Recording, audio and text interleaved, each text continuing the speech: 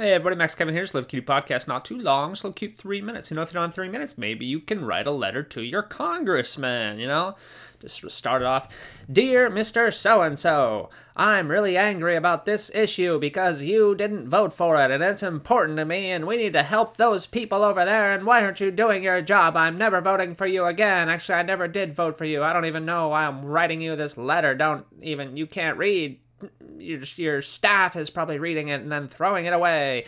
Anyway, I've never actually written to a congressman. I don't know if you guys are doing that. I don't know how effective that is. I hear it's actually more effective to call the office, and just spam call the office, or I hear it's also effective just to if you can go meet and greet the politician there, or if they don't do what you want, you just shoot them. That's what a lot of people do in America. If they don't like the politician, they just shoot him. That's what happened to, Kennedy and his little brother. Was that his brother? I don't know. I don't study history.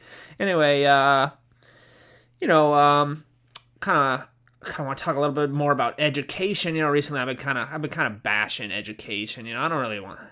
I don't want people to get the wrong idea. I think education is important. I just kind of hate the system that we're living in right now. Case in point.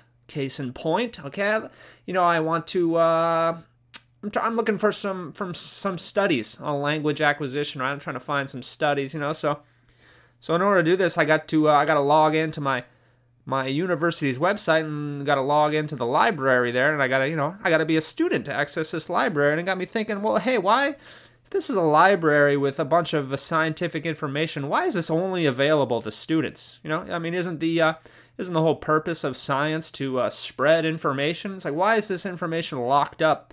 And you can only read this knowledge if you're a student here at this school. It's like, and this got me wondering. A while back, I was looking for some papers on feeding systems for cattle around the world.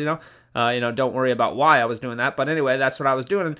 And I found out that there's really no online database for, I would say all scientific papers. There are certain ones, that are run by certain groups, but a lot of research, a lot of information is just tied up. You got to be part of a specific group, right? You need a username and password, and all this stuff is locked up by all these universities who claim that their goal is to, spread information and make the world a better place, but really they just want to make money, and that's I hate hypocrisy, basically, is what I hate. I hate hypocrisy, So, write your congressman, tell him to abolish public education, and, also abolish rights for women, too, because I don't think the women need to do that. They need, I'm just joking, don't get pissed off. Come on, it's just a little cute podcast. Anyway, that was about 3 minutes. Thanks for listening. Maybe we'll see you tomorrow.